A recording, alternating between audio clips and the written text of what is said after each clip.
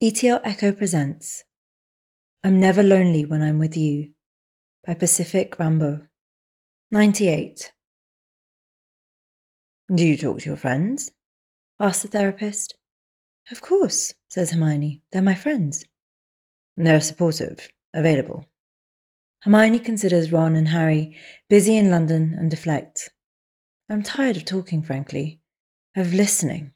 Sometimes even reading, if you can imagine. Hermione's also tired of therapy, which is mostly talking.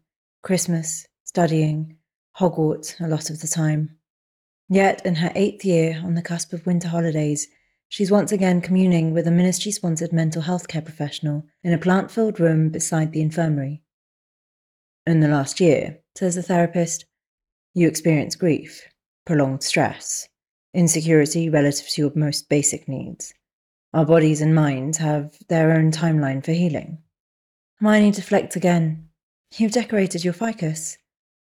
We have all sorts of needs. Christmas needs? Ficus needs. A need for traditions and creative expression. A sense of belonging. Close connections with people who care for and understand us. Our needs are varied, complex, interconnected. I've settled on Cambridge, she says. My alma mater. The therapist smiles. Behind his wiry beard, you'll do wonderfully. But, apropos of nothing, Hermione starts crying, yet another perplexing aggravation. The therapist pushes the tissue box forward. And, he says in his kind and patient voice, I wonder if you're lonely. Next morning, she walks the lakeshore, thickly overlaid with fresh snowfall, and finds Draco Malfoy on the western end, throwing things at the castle. He's horribly thin in his jumper, which seems logical, as Hermione almost never sees him at meals. Maroon-faced, grunting and gasping, he digs bare-handed through the drifts and emerges with ice-crusted rocks, sticks, once a handful of rotted leaf litter, and hurls them toward the school's outer walls. He's weak, and everything travels a brief, depressing distance before dunking flaccidly in the lake. Hermione tows aside the snow, uncovering pine cones, which she gathers by handfuls into the front of her jumper. When she crunches towards Draco through a knee-high snowbank, he gasps in surprise, like a frightened child. Here, she holds out a cone. He grew over the summer, taller than Harry, shorter than Ron, because he's young and young people change. Hermione feels old and static as a Roman queen, while he regards the gift in her hand. He glares like it's a grenade, then at her, like she's bitten free its pin. And that's fair, she thinks, because what have they ever offered one another but destruction? Fine. She lobs it at the castle herself, then fires another and another. Draco observes, doe-eyed with disbelief, then abruptly resumes throwing rocks, sticks, bits of bark, rudely reaches into her armory to steal her ammunition. Their missiles splash down leagues from the target, sending ripples breathing out across the lake. They exhaust their supplies and shout, flail, and kick up snow until Hermione pulls her shoulder and Draco's voice cracks. After long minutes still panting, she scoops up another pine cone and cups it in her palm. Gymnosperm. She fingers its scales, winter damp, open, seeds nearly all flown, then holds it out to him. It's no longer a weapon, but a natural artifact of potential mutual interest. A seed cradle, a woody bloom, a peace offering. They predate flowering plants evolutionarily by millions and millions of years. Blue eyes are more light-sensitive than brown, more vulnerable, Hermione thinks. Draco squints against the sun blaring off the snow, squints at her, before his gaunt, tragic face breaks open and he laughs. Throaty peals rolled across the lake's surface, on, until he folds under the force of it, elbow on thighs, head between knees, swallowing air as though he could fill out his wasted frame with it. You are. He presses a hand over his eyes. Singular. He laughs again, now restrained, plaintive, shoulders shaking, trembling hands hiding his face, tears dripping from his chin into the lakeshore snow, which is full of rocks beneath the pines. 99. In Cambridge, a stone's throw from the Harrow College of Magical Arts and Sciences, she rooms with a friend of Terry Boots's cousin. Harry opens the window latch, closes it, opens it again, draws up the sash, leans out, and scowls at the pavement. I'd feel more comfortable with a pin lock here as well. There's no flu? I'm near campus, says Hermione. I don't need one. Ginny sniffs Hermione's open wardrobe. How long have you had the dehumidifying spell running? Only an hour.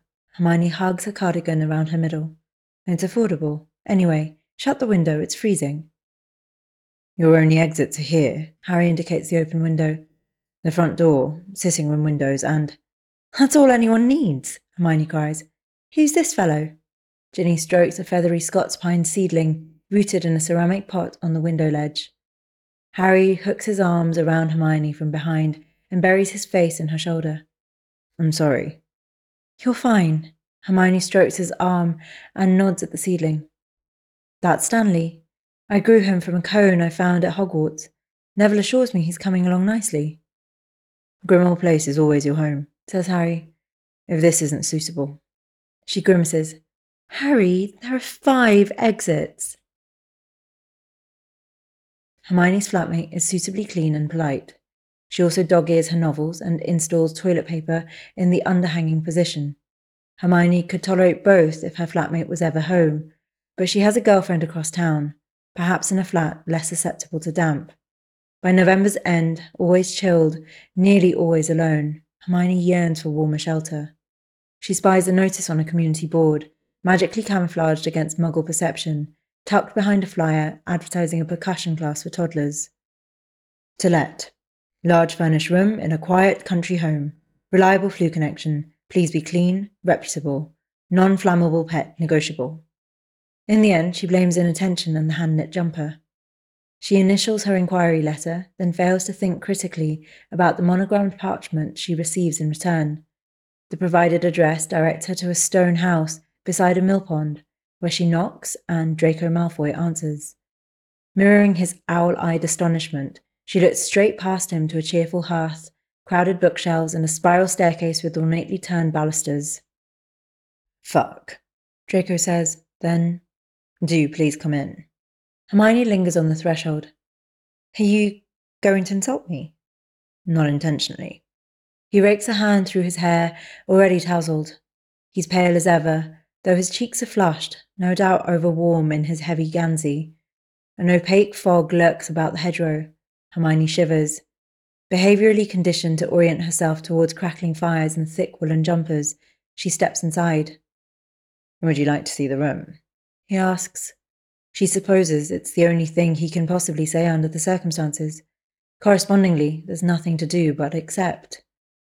Upstairs, upon opening the door to the available room, she learns to count clawfoot baths behind painted screens and window seats below dormers among the basic requirements for human survival. Mine's just there. He indicates the door opposite. It's slightly larger, but yours has the better view. Does it have a name? The house, I mean. These places always have names. It's called Blacktree Mill. Of course it is. Why are you living in it? Don't you like it? She adores it. That's besides the point. I'm at university here. And? What do you mean, and? I'm at university here too, but if my name was attached to a stately home with 500 rooms, 218, I'd live in one of them. Then you'd be miserable. Would you like to see the kitchen?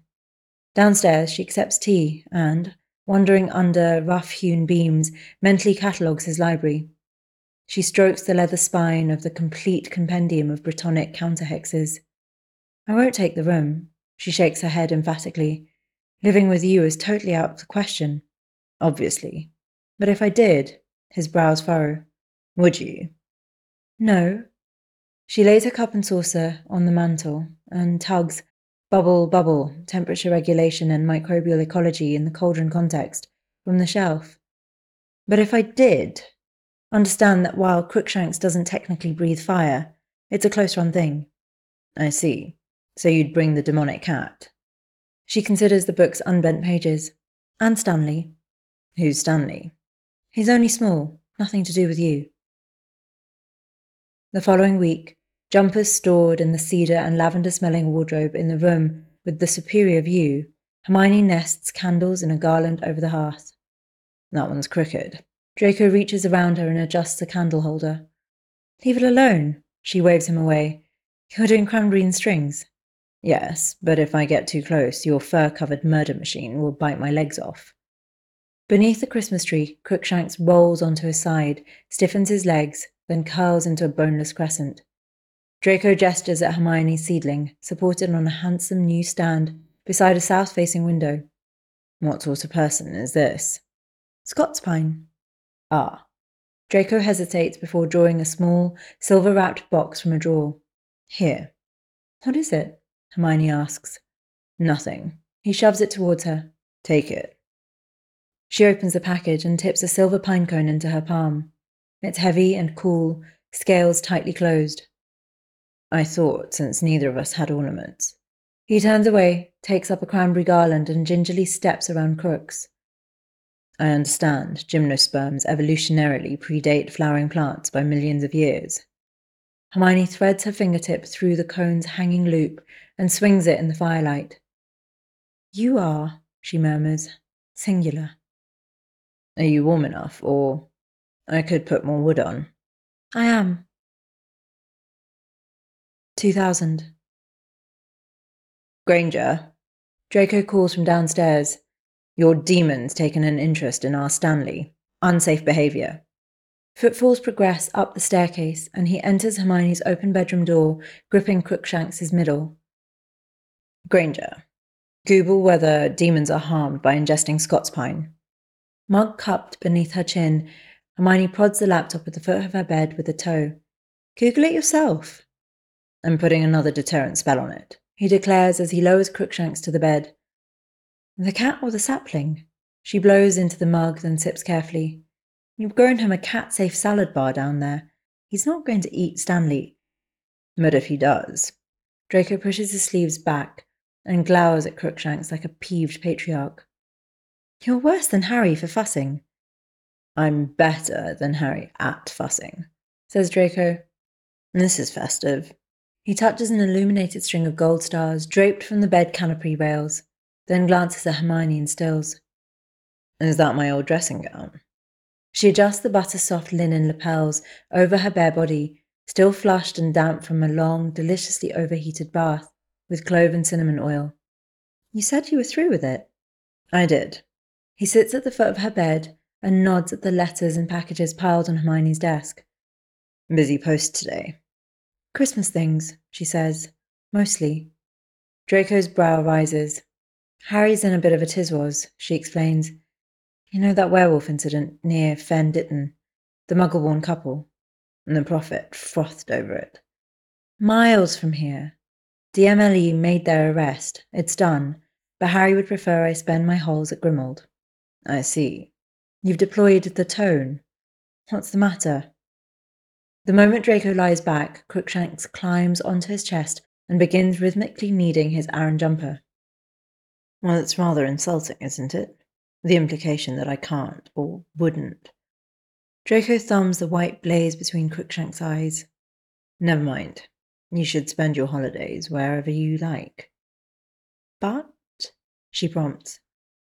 You don't exactly live alone, do you? Draco massages Crookshanks' cheeks as the cat settles into a rumbling, legless loaf on his chest. It's not just Potter that can keep you safe. That will. I can keep myself safe, she thinks, hinging forward to scratch Crookshanks' scruff. Eyes closed, the cat angles his head, showing them where their touch best pleases him. As Hermione's hand travels, her and Draco's fingers repeatedly brush. Draco visits her room frequently, and she subtly encourages him. Maybe it's because hers is the better view, or he likes her cat, and the cat likes him, or his eyes don't glaze over when she thinks aloud about atypical ordering in rune arrays, or she once showed him the seed of her belief in his and her and their potential, then watched him cry himself hoarse in the snow. We'll keep each other safe, she says, then pivots the conversation. We should host a Christmas party next year. Draco stops scratching. Crooks growls, and he resumes. With who? My friends? Your friends? Your friends hate my friends. I hate most of your friends. That could change. What are you drinking? Toddy, says Hermione. I'll make you one. I'm going to watch a Christmas film, if you'd like to join me. The Nightmare Before Christmas. We just watched it. I want to watch it again. All right. Oh. In her haste to stand, she nearly sloshes Toddy over herself. I have something for you. Do you want it now or later? I'm stunned you would ask me that. She fetches a box wrapped in indigo-printed paper, then stands before him, anxiously watching him sit up and peel it open. Pinching its hanging loop with care, he withdraws a carved wooden pine cone, polished to a gleam. Pull the... Hermione indicates a bead at its base. When he draws the bead down, a cord unspools from inside, and on release, a music box movement plays a melody. Where did you find this? He asks quietly. I had it custom made. Tchaikovsky sentimental, she rushes out. Tuneful. He speaks directly to the heart, I think, without barrier or pretense. But if you don't like it... He sets the ornament aside. Gaze locked on Hermione's face, he takes one end of her dressing gown belt in his fingers. I like it very much. It's entirely mechanical, she says. No magic. You don't mind that it was made by muggles? No, he says. I don't mind that it was made by muggles. For a beat, the only sound is Crookshanks purring to himself. Can I ask you something? She says. Of course. Why did you let this room? Honesty. If you're willing. I didn't like living alone, he admits. And do you like living not alone? Draco tugs on the belt gently. Very much. Warmth flows up Hermione's spine. She wonders how catastrophic it would be if he began, slowly, she imagines, firmly, to pull. I'll remind Harry that I'm in no peril here, she says, as long as I don't eat Stanley. Are you thinking of eating Stanley? He smells nice. Demonic behaviour. The warmth turns fizzing and electric. It's the toddy. Is it? After one or two, it's not out of the question that a person would make unsafe choices. She's not widely experienced with men, but also not naive. She's aware she's strewn crumbs of invitation before him, a moonlight path he could follow, if he chose, from his perch at the end of her bed to somewhere sweet and dangerous. He lets the robe's tie slip through his fingers. You really are, you know, he says softly. What? Singular. 01. We're inviting all our friends, Hermione explains. In the kitchen of Grimmauld Place, Ron ponders his gilt-edged cup. Our friends. He tastes the words and his face screws up with bitterness. You've become very sharing, the two of you. I could never have imagined. Hermione tugs at the cuffs of the conspicuously over-large jumper, swallowing up her hands. We're housemates. Your friends. You hang out. We're worthy adversaries. I thought... He wrote you a very nice letter. Your response was extremely gracious. Ron waves a hand. I made peace with your living arrangements. But a party. With who? Theo Knott? Zabini? Parkinson? Pansies! Hermione chokes on nice. An acquirable taste. We're doing the shopping today. I need an accurate head count, and honestly, I'll be disappointed if you don't come. Harry and Ginny said they would. Ron swigs the rest of his tea. Apparently, so will I. That afternoon, leaning on the trolley grip, Draco consults a list hovering over the basket. We need 3 dozen, he recoils. That's so many eggs. Ron's a yes, Hermione relays. And you're the one who wants croquembouche so badly. Grab a bag of crisps for me, please. Christmas is not Christmas. Draco snags 2 bags of salt and vinegar crisps and tosses them into the basket. Without croquembouche. Your childhood was not normal in any respect. Stay out of the pastry. You're doing the cheese thing. Antipasto cheeseball Christmas tree. Shh. Draco hovers a hand over her lips. And if you speak its name, you give it power. I will bite you. He lowers his arm. You make these promises and nothing ever comes of them. You agreed it looked impressive in the magazine. I was responding to the advert for moisturizing shampoo on the opposite page. She pushes his hair back from his temple. You're perfectly moist. Draco shudders. What? Hermione drops her eyelids to a sensual half-mast. Moist? Moist. He repeats. Moist. No one wants it. Why not damp? Goodness, Malfoy, your pâté à choux is lovely and damp. Juicy. Draco offers. Claggy. Her claggy centre. Draco purrs. I could write one of your pornographic novels. You're categorically disallowed. The warm, soupy heat of her. Her tantalizing folds. Origami crisp, breathes Hermione. Stop turning me on in the supermarket, Granger. He steers the cart towards a display of Christmas paraphernalia. Glass globes with minuscule toy dancers twirling inside. Crackers that burst into snow showers. Wind-up tin auras in uniform pointing sparking wands. Do you think Stanley's old enough? He asks hopefully, indicating a selection of miniature tree decorations. Fairy lights, glass icicles, and thready tinsel. I don't know, she hedges. They grow up too fast already. Draco sighs. Stop making those eyes at me, she says. Your eyes do nothing. They do everything. Draco gazes at her morosely. Look, how tragic, how tearful, how lachrymose, how... No! But they're so moist. A week later, unwittingly occupying Draco's favoured spot on the sofa, Ron considers his fourth pastry puff. These are a bit of all right. At the bar, champagne bottle in hand, Draco pauses. A bit of... Hermione lays a hand over his mouth. Shh, he's being nice. Yes, but I'm being nicer. Draco complains into her palm. She drops her hand and meditates on several ranks of empty coupe glasses. We need another bottle. Feet smarting in heels, she clicks kitchenward, away from a wondrous tableau. Theo crooning like Ivan Novella at the piano. Neville in a tie, scanning the houseplants for signs of neglect. Pansy sunk into the sofa cushions, glinting and latently sharp as a lost diamond earring, enthusing sincerely about Ginny's party dress. Draco trails after her, takes the bottle she passes from the fridge, then reaches over her shoulder for another. 2 more is plenty, she scolds. One's for us.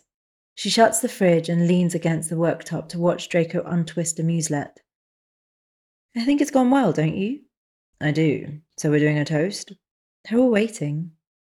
But the cork pops, and he pulls flutes from their mercilessly organised cupboards and fills them halfway. Hermione accepts a glass and, copying Draco's example, lifts it. To housemates, he says. To worthy adversaries, Hermione offers.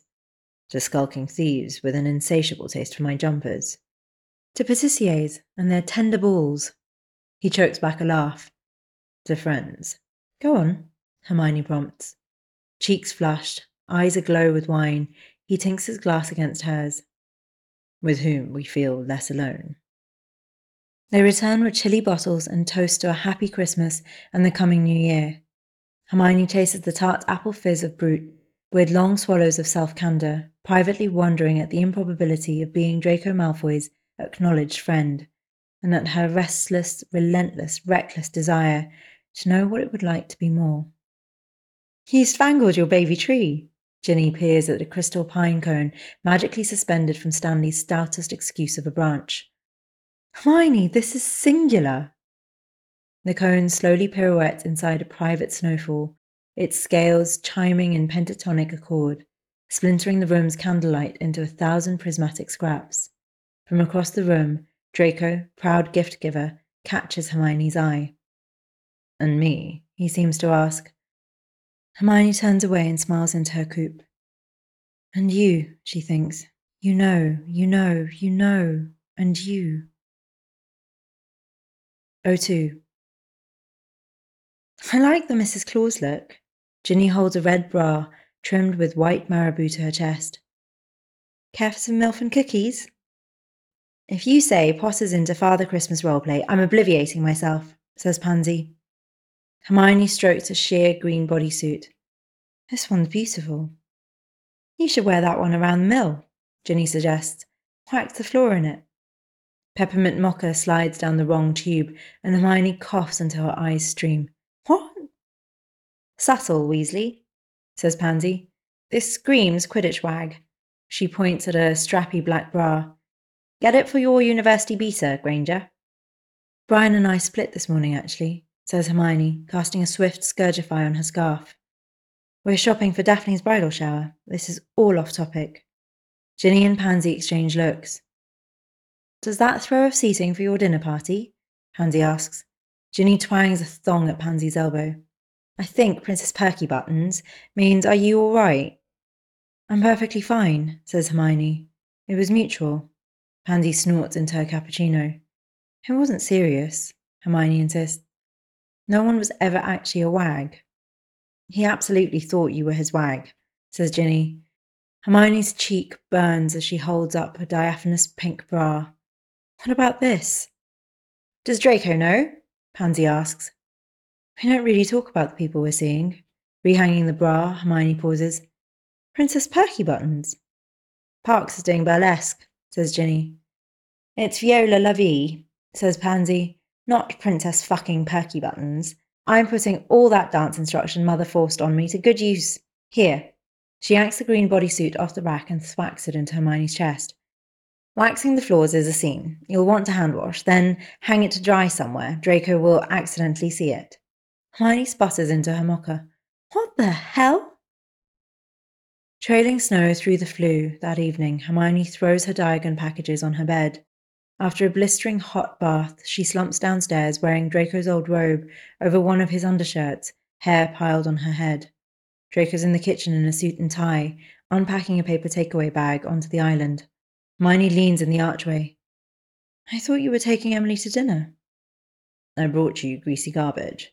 We have haddock, chips, curry sauce, veg spring rolls, and... He pulls chilled Sauvignon Blanc from a second bag.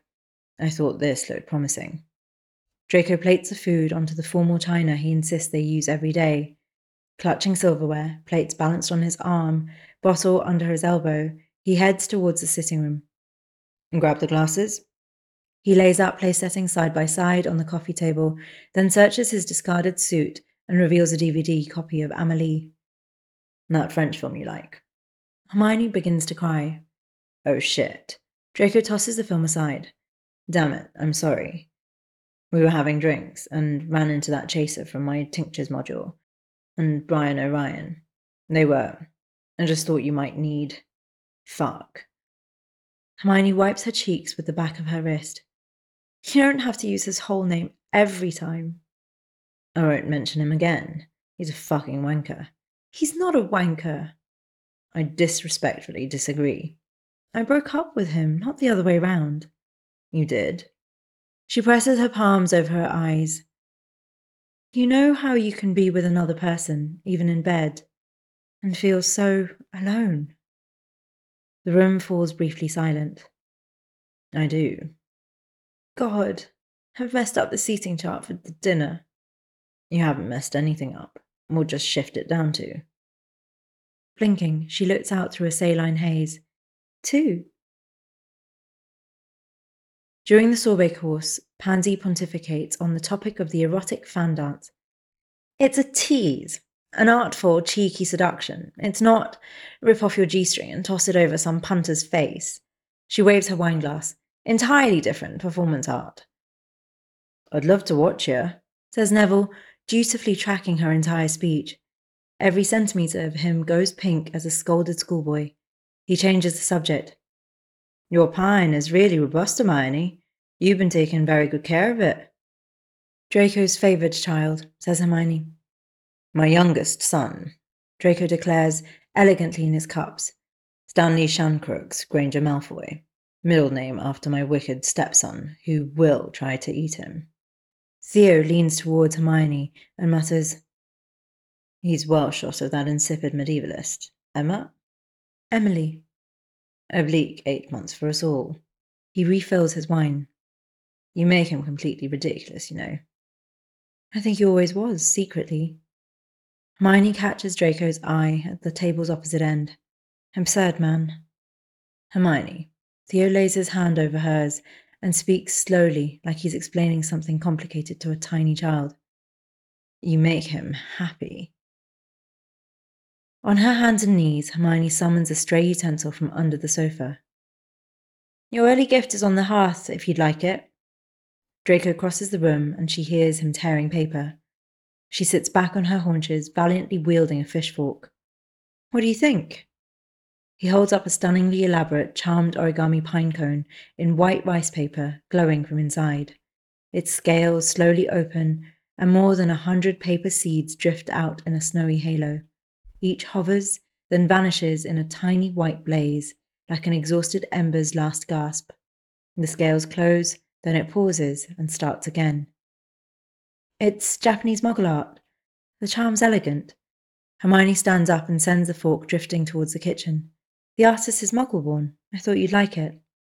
Draco sets the ornament carefully aside, then leans against the mantel, hands in pockets. You're so fucking beautiful. Inside, Hermione flares like a furnace. Anxiously, she touches the placket of her white button-up blouse. Pansy confirmed it was a good look. The red lip was her idea. The shirt's not secretly yours, if you're wondering. No. He pushes off the mantle and meets her in the center of the room, taking her wrist and hand. He turns it to look at her cufflinks. Just these. I asked. He slides his fingertips under her sleeve and along the inside of her wrist, which she swept with the woody fragrance he occasionally wears. And this. I also asked. That's good. Draco cups her jaw and strokes his thumb across her bottom lip. People should ask before they take things. Her lips part at his touch. I never feel alone when I'm with you. No. Sometimes, she says, I want to kiss you. Sometimes. All the time. I see. Hermione once found a source of her misery laid open in the snow. She had every reason to leave it there, but out of curiosity, maybe more than compassion, chose to glance at what it held inside. 4 winters separate that husk of a boy from the man before her. He grew because he was young, and young people change. One by one, he slips her buttons loose. I have no right to do this. She'll grant him the privilege. You really shouldn't let me. He parts her blouse to either side and contemplates her body in green lace. I must admit, I was hoping. Did you hang this to dry in the bath on purpose? That was Pansy's idea. Ginny suggested I wear it to wax the floors. Draco cups her breast. A vista of possibilities opens before us. Should I kiss you? If you don't, I'll die right here. In the room with the superior view, Hermione never once, in all the time Draco spends delving between her lips or legs, feels lonely. She's enthralled by his patience in peeling away her clothes, by his hair, soft against her thighs, by the rhythm of her creaking bed. She wonders at the sight and taste of him, that she could find a man's weeping arousal beautiful, and crave its imposition at the back of her tongue. She commits to her dissolute performance, no teasing or seduction, only sweat on the pillow and his voice in her ear, his thumb against her tongue inside her open mouth as she opens herself to advertise her need, purposeful and shameless as a flower, as a material tool of the procreant urge, as a bloom that only opens in a fire. 03. The therapist smiles behind his wiry black beard. You know that phrase, radiant happiness. Hermione bites the insides of her cheeks. Seems overblown.